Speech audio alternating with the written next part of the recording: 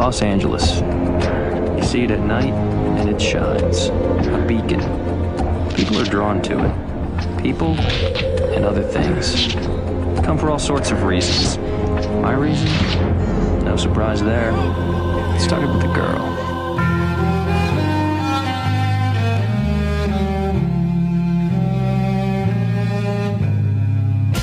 Continuous Play Podcast and The Art of Slaying present Path to Redemption, an Angel Retrospective. Leading the investigation are Brian. Can everybody just notice how much fire I'm not on? And Jay. I will never trust you again. The trust is gone. These case reviews will be spoiler-filled and hypothesis-driven as we track the winding path of the vampire with a soul on his search for atonement. You know, there's a lot of people in this city need help. You game? This is Path to Redemption, an Angel Retrospective. I'm Jay. And I'm Brian. And today we are discussing Season 1, Episodes 2, Lonely Hearts, Episode 3, In the Dark, and Episode 4, I Fall to Pieces, written by David Fury, Douglas Petrie, Joss Whedon, and David Greenwald. In these 3 episodes, Angel Investigations is formed, consisting of Angel, Doyle, and Cordelia, who is obsessed with generating some income while helping the helpless. We also meet LAPD detective Kate Lockley, a jaded but strong woman who becomes an ally of Angel's after they meet in a singles bar where the gang ultimately track a demon that is jumping bodies and killing people along the way. Angel gets a gift from Oz, the gem of Amara. Remember Buffy Season 4 where Spike tears up Sunnydale looking for a ring that will allow him to walk around in daylight and not be killed by pretty much anything? Well, that was sent to Angel and Spike follows it there. Angel finally wrests the gem from Spike and another vampire, but destroys the ring, deciding to focus on his work in the shadows. Doyle's visions lead to a client who is stalked by an obsessive doctor who has learned to detach and reattach body parts, allowing him to be in many places at once. Angel and Kate work together to track down the doctor, and Angel finally defeats him, giving Angel Investigations their first paycheck for services rendered. And that's, for the most part, a plot summary for the next 3 episodes. Jay, we're breaking this up a little differently than we did with the Art of Slaying podcast. We're going to be doing sets of 3, aside from season kickoff shows. Those will always have a separate show for just that. But the rest of them, we're going to try and divide them up into episodes of 3 and kind of work on a theme for each of those. For this episode, we're calling it Building Teams and Trust. Mm-hmm. It's definitely what it's about. And we, at the end of the first episode, we had the makings of our office, if you will. We had Angel, we had Doyle, and we had Cordelia now, who had sort of hired herself as receptionist extraordinaire or whatever.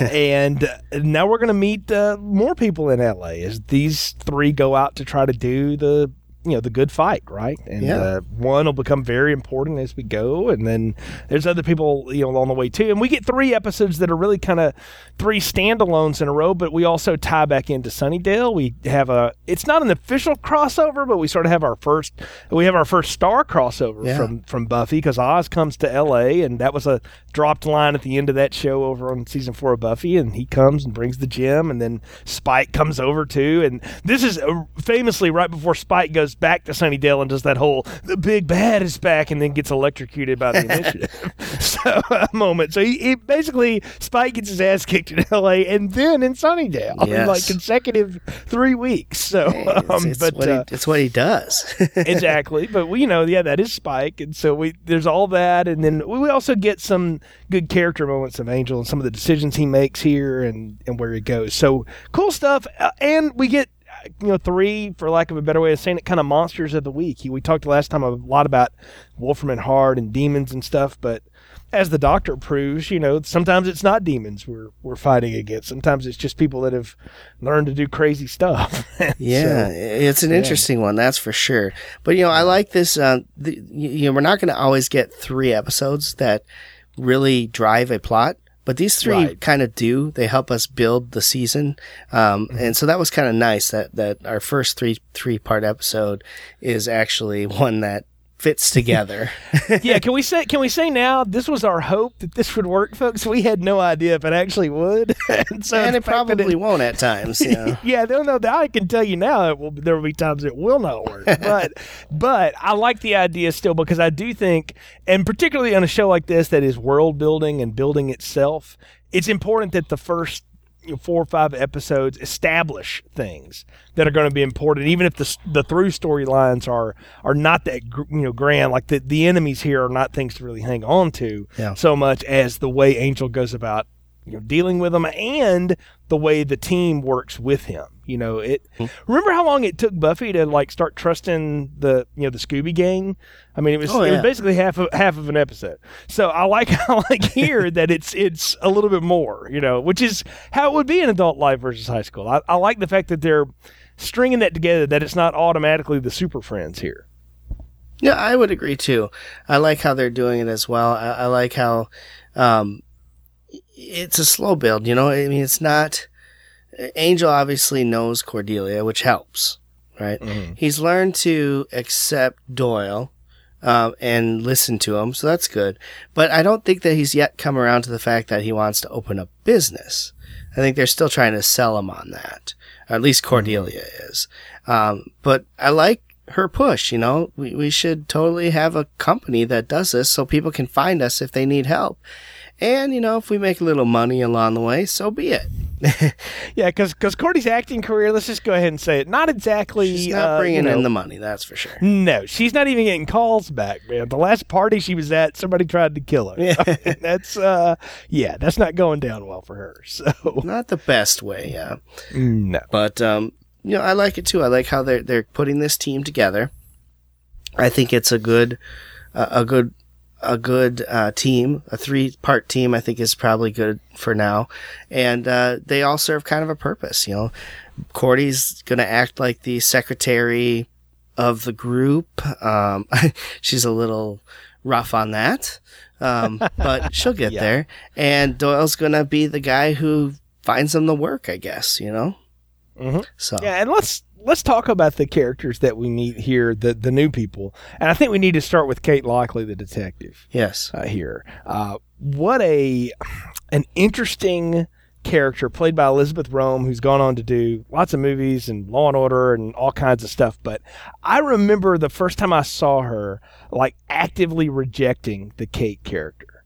I was just this woman is too much of a witch. I don't like her. There's something up with her. She's evil, or she works for evil, or she's married to evil, or her dad was evil. I kept waiting for him to break that out, and then when she kept coming back, I thought, okay, you know what? Maybe she's okay. And I don't mind saying that the Kate character over time grew on me. But the first meeting here with her in Lonely Hearts, I'm like, ugh, please don't bring this woman back. She's horrible. I just really didn't dig her at all. So I remember having that reaction. Of course, watching it this time, I like her a lot more, but I remember distinctly, first time watching the show, going, do not want.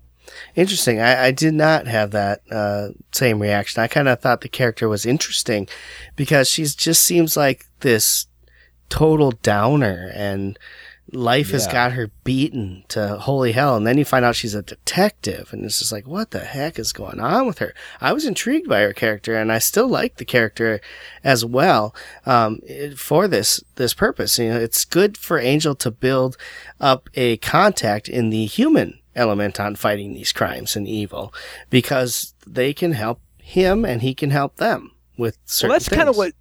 See, Doyle's kind of pushing him to get out amongst the world so that he'll have some contact with human people so he doesn't lose his humanity. And part of that maybe you can also meet some people that could be useful to you. They don't find out she's a cop till much later. Oh, sure, yeah. But her and Angel have these, metaphorical conversations about being lonely and what it's like to be lonely people. And, that's the whole crux of Lonely Hearts, is that this demon really is looking for the perfect connection. And, I mean, they're at a singles bar. That's what Kate's there for, and that's what Angel's there for. Presumably, but as we find out, they both are there for ulterior motives. She's there trying to figure out who's picking up these girls in singles bars and killing them because it's been going on a while, and he's there because Vision showed him a club, and here we go. Let's talk about that, Vision, Jay, because I've got a problem here again. Okay. We're in Los Angeles. The Vision is an 80s bar. an 80s bar. There's probably 10 on 2 blocks. I mean, an 80s bar. And it just so happens that when they go to this 80s bar, it looks nothing like an 80s bar. Unless they're talking about yuppie 80s bar. I took it totally as that. Did you? It was very bright lights, big city kind of Everyone style. dressed in suit coats and fancy dress. Yeah. Yes, I was down with that. The idea that it would be that, but I also felt like this does not feel at all. This felt more like something out of New York. This did not feel L.A. And I guess that's the idea, is that you've got all these things, people in there pretending to be what they're not.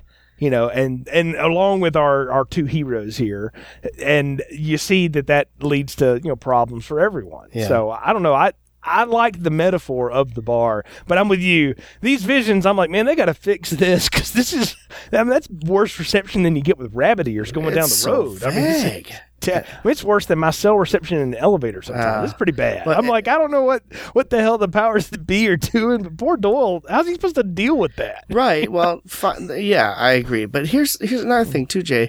What made them pick this bar and decide that it was the bar they needed to be at? Because this takes place over a couple days' time, right? Right. And the first night, they don't see or find anything. We meet the character they're looking for, but they don't. Yet they come back to the same bar the next night and thinking they'll find it then. Can I posit a theory on that? Mm-hmm. The powers that be know, as well as Doyle does, Angel needs connections in the outside world. And for both of those reasons that we already stated. And Kate Lockley's a good one to have, because she's a jaded, tough woman, but she's also a straight shooter when you get on her good side. And she would be a good ally for him to have. And so they're pushing him to her in some way. I know that sounds far-fetched, but I'm just going with it as if there are these powers that are driving Angel behind the scenes without him, really knowing all of it necessarily, then I could buy that they would push him toward that bar with that case for her, because it gives him, again, that strong connection with somebody that can be a useful ally outside of Cordelia and Doyle. And I don't know, I like it for that reason. I can go with it if that's the reason that it's really there. All right, I guess I can buy that, but it just seems kind of odd that that's what they would do. And, the awkwardness between Kate and Angel, where she's really trying to hit on him and get him to come back and sleep with her, and he's totally oblivious. Well, okay, let me ask you, is that what she's doing? Oh, hell or is she trying to be a good investigator? Because, watching it now and knowing the reveal, I'm looking at this going, I don't think Kate is ever honest in this. I think she is an investigator the whole time. I don't. I think she is at that bar all the time trying to find a connection, and she thinks she's got something with Angel, and even if it's just to go back home and screw all night, that's what she's there for. I really do think she's hitting on him, trying to get him to come back and give her some feeling, right? Because she seems like she has nothing, no feeling. Yeah, and that is why I'm sticking to my guns on this, that I think she's there working a case. I don't know. Because she is so hollow inside, or feels that way, that she can put it on and put it off like that. I'll tell you, I think you can read it either way, and we're just going to disagree on it, because I really, watching it this time, especially, I'm like, Kate is just putting on a show the same way he is, and for the same reasons, trying to find out who this killer is. But for a while, she even thinks it's him. But there's no killer yet. That's the thing. No. They have been tracking missing girls there's been several of them. They dropped that in the episode. Okay. So that's but why it's missing I thought girls and guys, right? Because because as we find out, the demon is non-discriminatory. Well, he can't be. Exactly. He's got to make the right connection. Find a lesbian couple, right? But now you're going to get more hate mail on Facebook. I'm just saying, Yeah. So I don't know. To me, I never took it that way. I always thought she seemed like she dropped a line of how she's been in that bar hundreds of times. She seemed to know everybody in it. She seemed, I've had this guy serve me alcohol numerous times, when they find out or when they finally capture it, right? Right, it jumps into the bartender ultimately, and they get in a fight with it, and it tears its skin's falling off, and it's like it's running around desperately trying to hook up with somebody at that point, and which is a great scene, a couple scenes there when basically the body's deteriorating because it kills the host and then animates it for a while until it can go to the next host, and we never really learn what it's looking for in the host, other than it's not the right one. It's looking for the perfect connection. It's what It's what it says. It's looking for the right connection. And in another word, it's looking for love in all the wrong places. Apparently, right? And so that's what's happening there too. Seriously, but I liked the resolve of it though. But again, I don't think this show, like the next couple, are about the monster. No, are about the demon. I don't even think the last one was about Russell Winters either. As cool as that character was and that kill was, this is about Angel, and it's about him figuring out how he's going to go about his mission here in LA and who are going to be the allies. And in that case, the way he and Kate sort of resolve what their, relationship is or their friendship, whatever it is at this point, I think it's pretty cool. And I love that it also ends with the joke because Cordelia gets some business cards and he's like, it's bad. It's an ornament. Like nobody knows it's supposed to be an angel, and it's a terrible drawing. And even Kate's like, "What the hell is this?" So and I thought that was a good way to end the thing. And I love too that Angel trying to connect to his team is like, why don't we go out and have some fun? Or we could just leave you here in the dark and we could go home. Oh, thank God, right? Yeah. I thought that was well done, too. And this episode does one thing. It introduces us to Kate Lockley, and it shows us how things are going to be as far as the working relationship that Angel will have with Doyle and Cordelia. And I think it sets that up pretty well here. Can we talk about the Doyle and Cordelia for just a second? I think it's a good bridge into the next episode, too. He clearly is way into her, like in a major way. You can tell, right? Yeah. And she clearly is not remotely interested. Oh, no, yeah. He's in the friend zone for sure. Oh, yes. And and he keeps dropping hints, and she keeps, basically spoiling his fun. She says, "Oh, demons are so disgusting." And so that's like, oh, crap, I can't tell her I'm a demon now. And so, he's definitely trying to impress Cordelia, for sure. There's definitely a lust in his eyes. As we get into In the Dark, we're going to continue team building, but we're also going to, we're going to do the crossover now. It's, and that's the thing that had been promised to Buffy fans was that, there will be crossovers with the Angel show. Don't worry. We'll get those in there, and they don't wait long. I mean, we've already set up what happens in the plot summary there on Buffy. There's that whole episode where I think that's the one where she sleeps with Parker and then he ditches her and she's got to deal with Spike and, Harmony digging up Sunnydale looking for the gem of Amara, and they introduce the magical MacGuffin that makes vampires impervious to pretty much everything, and it gets sent from Sunnydale to L.A. because who better could use this than Angel, right? This would be a good tool, and I love how this whole episode plays around of like, well, what could we offer Angel that would even be remotely useful to him? Well, if you can make him completely invincible, that might prove to be worthwhile. But then the idea is, well, not only, should he have it, but does he even want it? Does he want the responsibility that comes with that? Mm-hmm. And all the while, he's got to fight off Spike, who clearly wants it for the absolute wrong reasons. So, well, yes. And some of the best comedy James Marsters has ever done is in the opening scene where Angel fights off the bad boyfriend and then begins to talk to the woman, and he does the little monologue from the ceiling. That is hilarious. Fantastic. I loved that whole scene where he, "Oh, no, don't worry, don't pay me. I don't need money. I just need to know you're okay."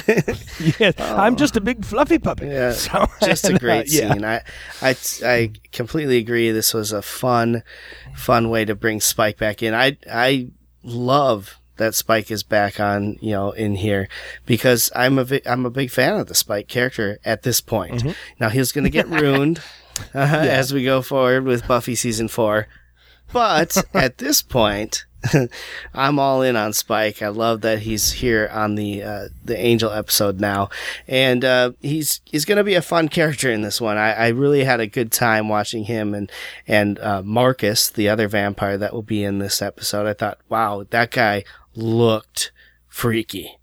He did. It's like, folks, if you've seen Jackie Earl Haley do a lot of his work and stuff like that, that's what this dude looks like. I don't know who the actor is that played him. Never saw him in anything else, but he just has this menacing look, and he's so calm and cool. It's like the evil professor or something in a torture film or something. I mean, that's what this guy does. Yeah. And basically, the whole crux is Angel gets the ring. Spike knows he's got it, and captures Angel to torture it out of him so he can get it, only to be double-crossed by Marcus in the end of it, who keeps it for himself, because, who wouldn't, right? There's no honor among thieves. Yeah. And I agree. This guy is awesome, but we'll get into Marcus a little later, I think. Let's talk about Spike, because he's basically watching Angel's moves, right? To see where he's at, see if he's got the gem already. He has no idea if Oz has already been there to drop it off or not. He just knows that it's going to Angel. He needs to confront him. So we get Oz showing up at somehow finding Angel's apartment. I don't know how. I don't think he gave anyone the address. I'm pretty sure you can't look it up. Well, unless by chance Oz, just being Mr. Obvious guy, says, well, on the off chance that he's in the phone book, well, hot damn, Angel Investigations. I don't know. I'm pretty sure not that quickly, but yeah. No, in my own head, I have retconned that as Giles probably was keeping tabs on Angel. It could be, and had told Oz, this is where you'll find him. I have always sort of looked at it like that, because that would be a Giles thing to do. Let me just put that out there. He would keep tabs on a guy like Angel, particularly that fresh off of everything that had just happened on Buffy. Right. He would want to know where he was. So I took it as, Giles or somebody else knew and told him. Maybe Buffy knew. Who knows? I mean, I don't think they had talked at that point, though, because there's the hang-up phone call and all that is supposed to be part of the two shows. You watch them back-to-back and figure all that out. But, yeah, I don't think they had even spoken. So maybe they hadn't, but I don't know. I just took it as that he found his way there. And I love the thing, too, that Cordelia, or especially Doyle, is like, are these two usually this exciting around each other? Because they're both Mr. Stoic. Yep. And Oz is Oz, Yeah, Oz is Oz and Angel's Angel, and that. No, it's cool though, because he brings him that thing, and I love how Doyle just freaks out over it. Well, he's like, you don't realize what we've got here. This is like the greatest thing ever, and it's I don't know, it's pretty cool. Yeah, I liked it. I thought it was it's fun to see Oz again. I really always liked the Oz character, and to have him show up here and be Oz. I mean, just awkward Oz and Cordy. Oh, Oz, it's so good to see you. How's the gang? Trying to catch up type thing, as if she couldn't have asked Angel that. But hey, whatever. But or as if she cares. Let's also throw that out there, because she shuts that off pretty quick. She's like, yeah, I really kind of left that. I don't care. So, and who blames her? Look, everything she left in Sunnydale, her parents are, I guess, in jail for tax evasion. She doesn't have anything anymore. Yeah. So, Cordelia had nothing to really, wax ecstatic over Sunnydale for. Plus, she helped burn down the high school. And do you like the whole Doyle jealousy angle too? And she's talking with Oz, and he's like trying to insert himself into the conversation anytime he can. And that goes back to what we just talked about, is that clearly Doyle has other motives. Yeah, but then we get the Angel who comes up and Oz, and they give the handoff of the gem. Obviously Angel knows what it's about, and he's very conflicted about it. I don't think he really wants it. I don't think he does either, and I think part of it is he doesn't trust himself. If I'm given this kind of unlimited power, am I going to experience full happiness again, or what's going to happen? Am I going to abuse it? I don't know that I want this. Yeah, and he's conflicted too, because they basically tell him that Buffy is the one who wanted him to have it, right? And so that gives him conflicting feelings of, well, why would she send this to me? Does brings up all those old feelings. Does she trust me enough with this? Do I trust myself enough with this? He did just become evil Angel not that long ago. What happens if that happens again while he has this gem? He's unstoppable. And I think he's conflicted with that as well, like you said, trying to determine whether or not he should keep this. And ultimately what he does is he goes and he hides it. So he knows where it's at and nobody else does. And so if he ever needs it, it's there for him, but it's out of sight, out of mind. Right. It's something he doesn't have to deal with in the present moment, but it's kind of like I'll deal with that later. And I think that's part of what we're supposed to read out of the episode is that you as much as you want to, you can't put your problems off. It's at some point you've got to make decisions about important things in life. You're going to have to, and Angel is going to have to do that. He's going to have to decide, am I going to use this or am I going to not? And then what happens if I do use it? What happens if I don't? And then it becomes an even more complicated problem with, well, what happens if it falls in the wrong hands? Exactly. And I think that's his biggest fear is that he doesn't believe he's the right hands. Right. And he knows that Spike's definitely not the right hands. And at this point, Spike hasn't even made himself known to everybody, but he's decided now to hide it or get rid of it, so to say, in a place where he doesn't believe anyone's going to find it. And so that's what he does. And then, of course, as he's walking around his underground garage, there's Spike. And Spike shows up, and we have what, a lot of people, and myself included, enjoy a good old Spike and Angel throwdown for a little while. Oh, yeah. Great fight. And both of them really going for it. The stunt doubles going for it. And I say stunt doubles because they're clearly evident in many it's shots. Pretty bad, yep. Yeah, I was like, wow, I'm going to ding this show right now. These first episodes, the one thing they hadn't figured out is how to operate the damn camera so it's not obvious when David and James are not on the screen. Yes. So, yeah. Thank you for catching that, too. I wondered if I would be alone. Oh, no. It was very bad.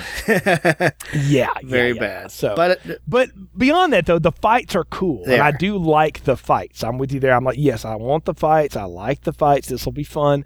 And they vamp out together. Yeah. That's the thing. It's a reminder to Angel because, as we'll see, Spike loves to throw it in Angel's face as much as he can. Yeah. That you are just like me. You just don't want to act like you are. Yeah, and it's interesting, too, because I think in this series we're going to see that more often, which you didn't see in the Buffy series. He never really vamped out much in the Buffy series when he was there, other than when he was in Jealous, right?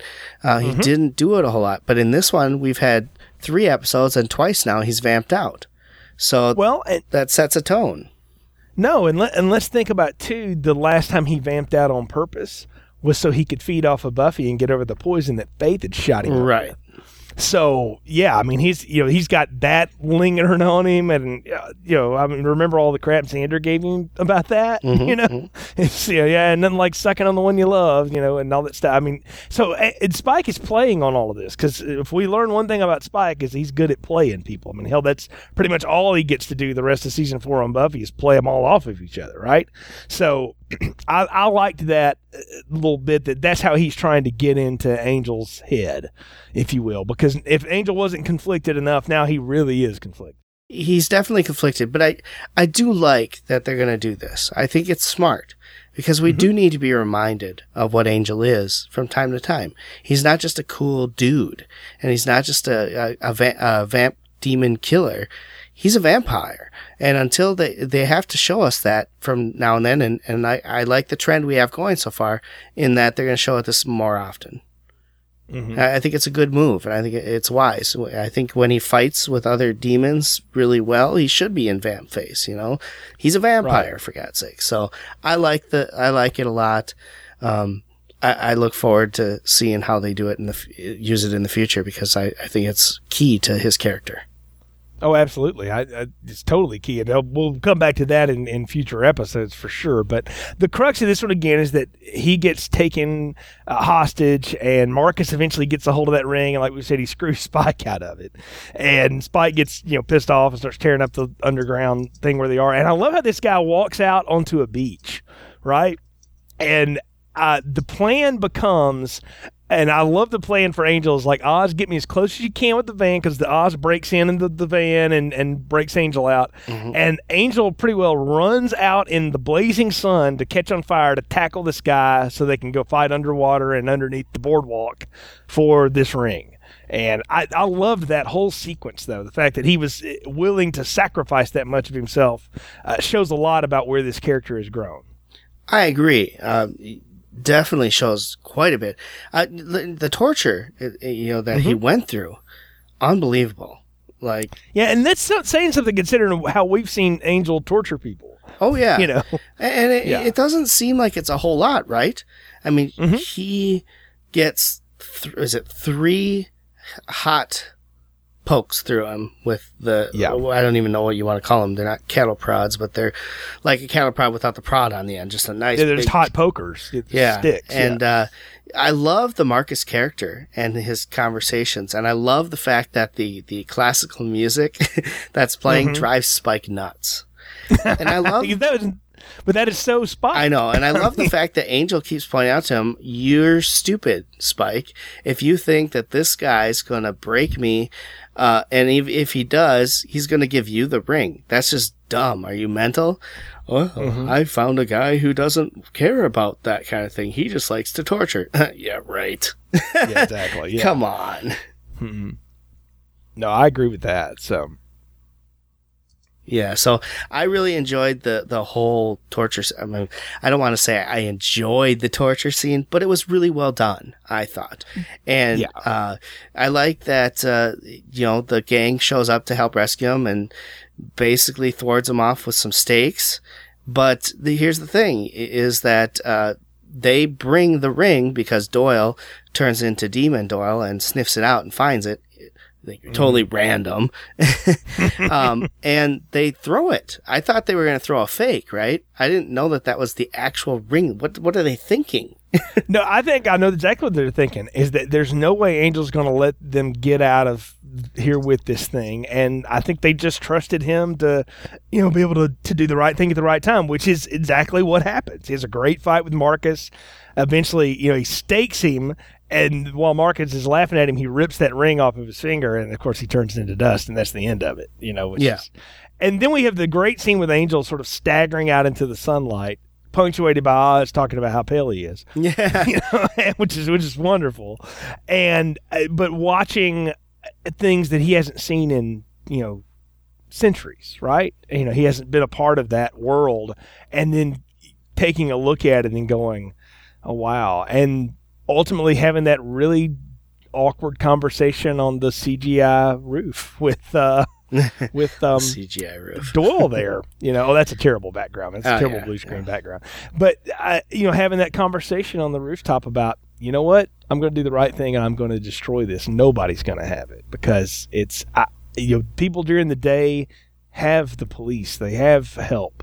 It's the nighttime we have to worry about, and that's where I belong. And I think that's an important decision for Angel. It's a very important decision, and it's an important decision on his path. We talk about the name of the show being A Path to Redemption, and we talk about how he's looking for atonement.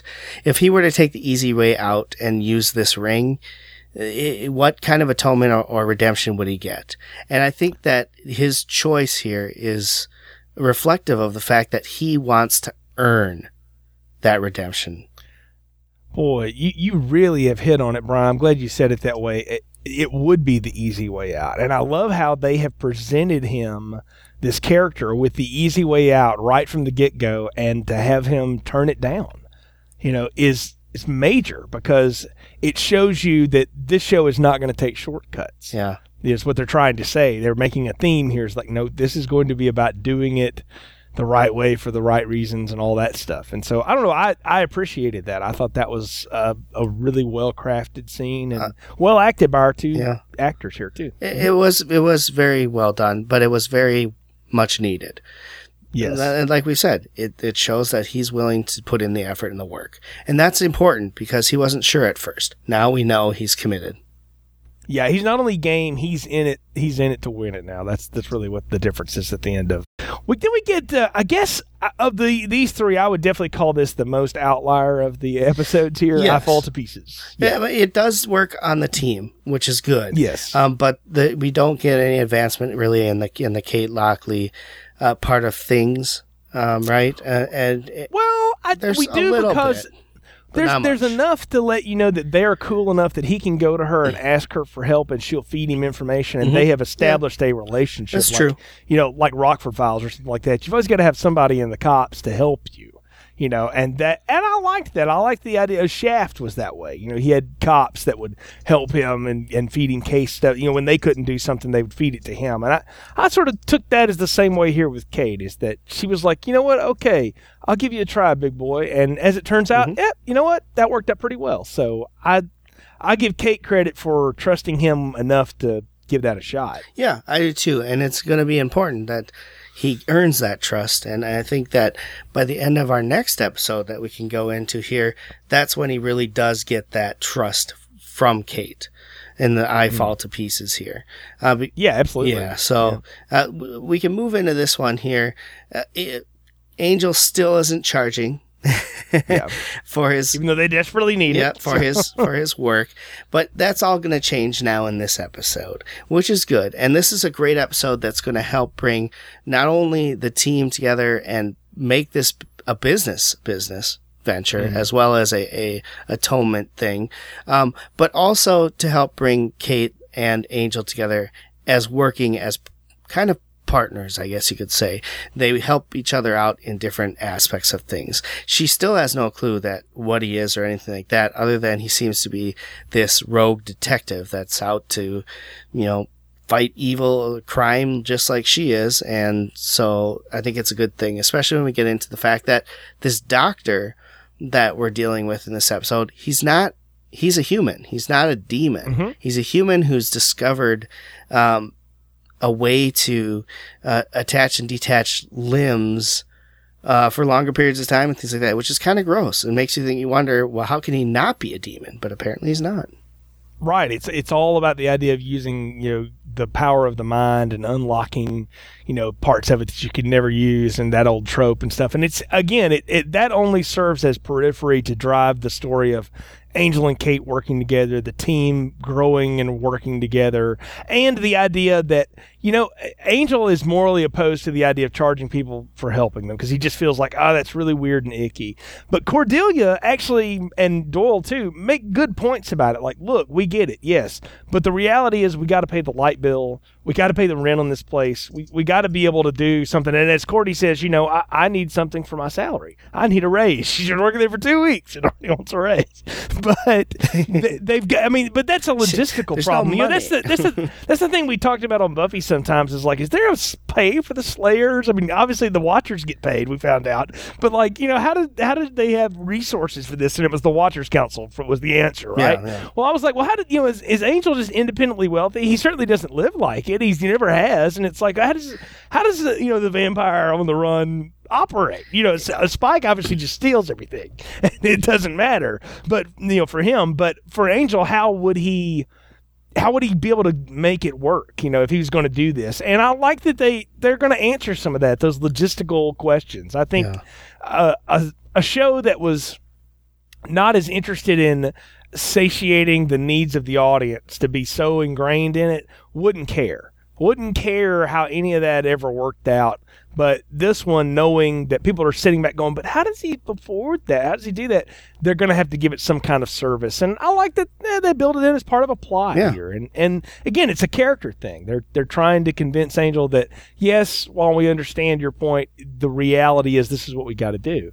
And I think Doyle makes the best point of all is that, look, once they pay you for it, they're not gonna be attached to you. So you get what you want anyway. Nobody's gonna fall in love with you for doing the solid for them like this, and that's gonna help us all do a better job. And ultimately, that's exactly how it goes down with Melissa here. So I liked it. I did too. I'm not. At first, I was really like, really, they're gonna charge for this? It's kind of sucky, but it makes sense.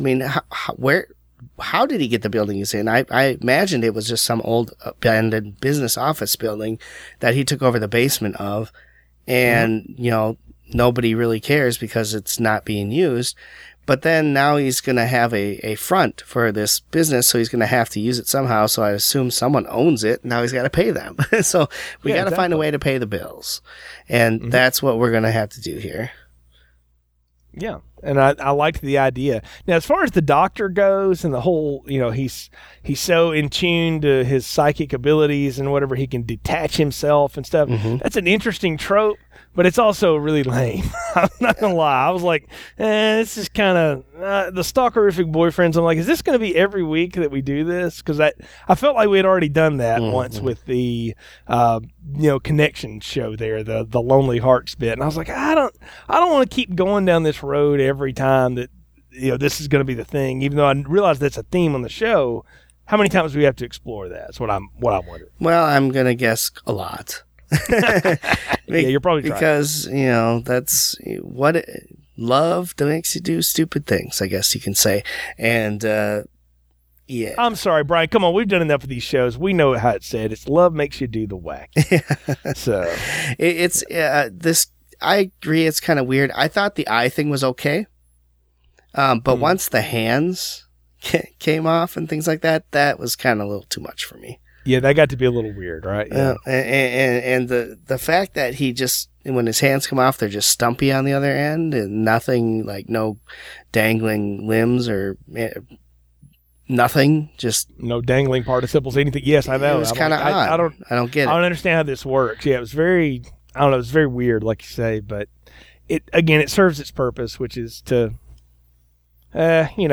give us something for Angel to work on and to be able to connect with Kate and work with her on it too, right? Yeah, because this is a case where it's a stalker, right? This is a stalker case, and we find out that the guy is not a demon. He's just a psychopath stalker who falls for the woman too hard, too easily, and doesn't give up.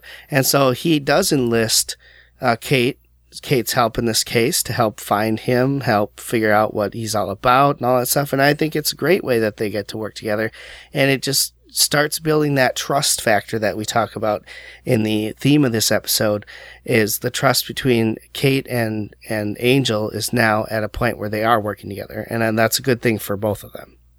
Oh, absolutely. I mean, they learn they can trust each other enough to be able to be partners in this thing. And I thought that was fabulous. I think that's a good starting point for our hero here, if you will. Yeah. And Kate's a good character to give it with, even though I said last time I wasn't a big fan of Kate, necessarily, but honestly, she grows on you, and it's hard not to like her. No, and I'm opposite of you. I've always liked the Kate character, and I find it a fascinating character because she's such a loner downer person a lot of times, but yet can kick some ass.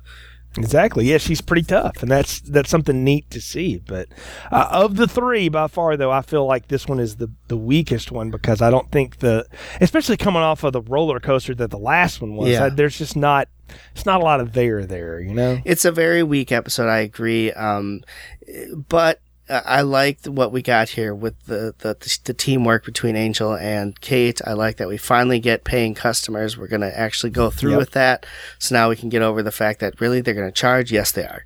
We've got it now. The customer pays. They're happy with what they got for services. Great. Now let's start going at it, a full-time business here. How's this going to go? Well, I guess we have to wait and find out in the next few episodes how that goes on. But for this one, we've got our team in place. We've got our business up and running. We're making money. And we've got allies outside of the team that help us solve these problems. Well, absolutely. And I think you've hit the nail on the head with what does any of this accomplish. It's all about defining that purpose more fully, making some allies, and also making some important choices for where Angel's going to go and how he's going to operate. And that was the purpose of these 3 episodes, for sure, as we're continuing to build. So, well, Brian, we're at the part of the podcast where it's time to give our episode ratings, and we do those on a scale of 1 to 4 stakes. So what are your ratings for episodes 2, 3, and 4 here of season 1 of Angel? Well, I'm with you on the fact that episode 4 is by far the weakest one. But there's some good in it that helps redeem it, and I think that's a key piece. I do want to say that I did like the Gem of Amara episode, which was the In the Dark. I thought that was awesome. Yeah. Having Spike back, I think, helped a lot in that episode. It made it a fun episode to watch. And I really liked the first episode as well. I thought they did a good job with the Lonely Heart and introducing us to Kate Lockley. I thought it was an interesting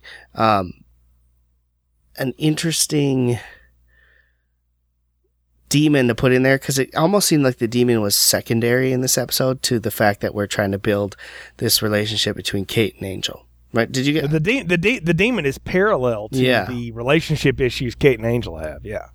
Yeah, and I like that. I thought it was well done. So for me, as overall, if we're rating the 3 episodes together as a package, I would give this probably a good solid 2.5. So a high 2. Can't do half. Oh, I know. Rate them so we're going rate to them individually.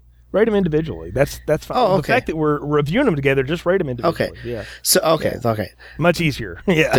Done. All right. So for the first episode, episode 2, Lonely Heart, I'm gonna give that a 3. I think that's a solid episode. For episode 2, In the Dark, I'm gonna give that one another 3. I thought that was a very well done episode, very fun. And for the final episode, episode 4, I Fall to Pieces, I'm gonna drop that one down to a 2. It just wasn't as compelling, but there's some good parts in there that make me like it. I think of these, the middle one is my favorite, but Lonely Hearts is not a bad episode by any means. I really consider that a decent 3. I think it's a 3. I think In the Dark is a strong 3. It's a great episode, really all the way around. It's not perfect, but it's really, really good and very fun too. Just a fun watch. And the last one is a 2. It's a pretty meddling 2, but there's important things that happen in there in terms of Angel and its relationship building and that kind of stuff that I'm willing to go with and give it a chance. I'm not turning on the show by any means, but I don't think that's a particularly strong episode. And if it lumped them together, it would definitely bring the overall score down. But I'm with you. I go 2 3s and a 2 there in my ratings as well. And we move along and get ready for our next block of episodes here on Path to Redemption. Folks, thanks so much for joining us on this episode. You can find all the episodes of this podcast, as well as our Buffy the Vampire Slayer retrospective, at theartofslaying.com. You'll also find a link to our main podcast page, continuousplaypodcast.com, where we have links to all of our different podcast ventures: Film Strip, the movie review podcast, the Fabish Factor film and television discussion podcast, Brian's wrestling review podcast, Squared Circle Flashbacks. And you'll also find links to our social media there. Drop us a line on Facebook or Twitter. Leave us a review on iTunes if you like the show. We appreciate interacting with you. A lot of you have been with us since the Buffy show, but if you're new with us, hey, we got a lot of content for you, and we really enjoy hearing from you guys. And you don't have to necessarily agree with us either, and we're fine with your interpretation too. Enjoy and tell us what you like about different shows, and maybe things that we didn't point out that you think are important. Throw it out there for us. We're glad to banter that around with you as well. Until next time, for Brian, I'm Jay. Thanks for listening to Path to Redemption.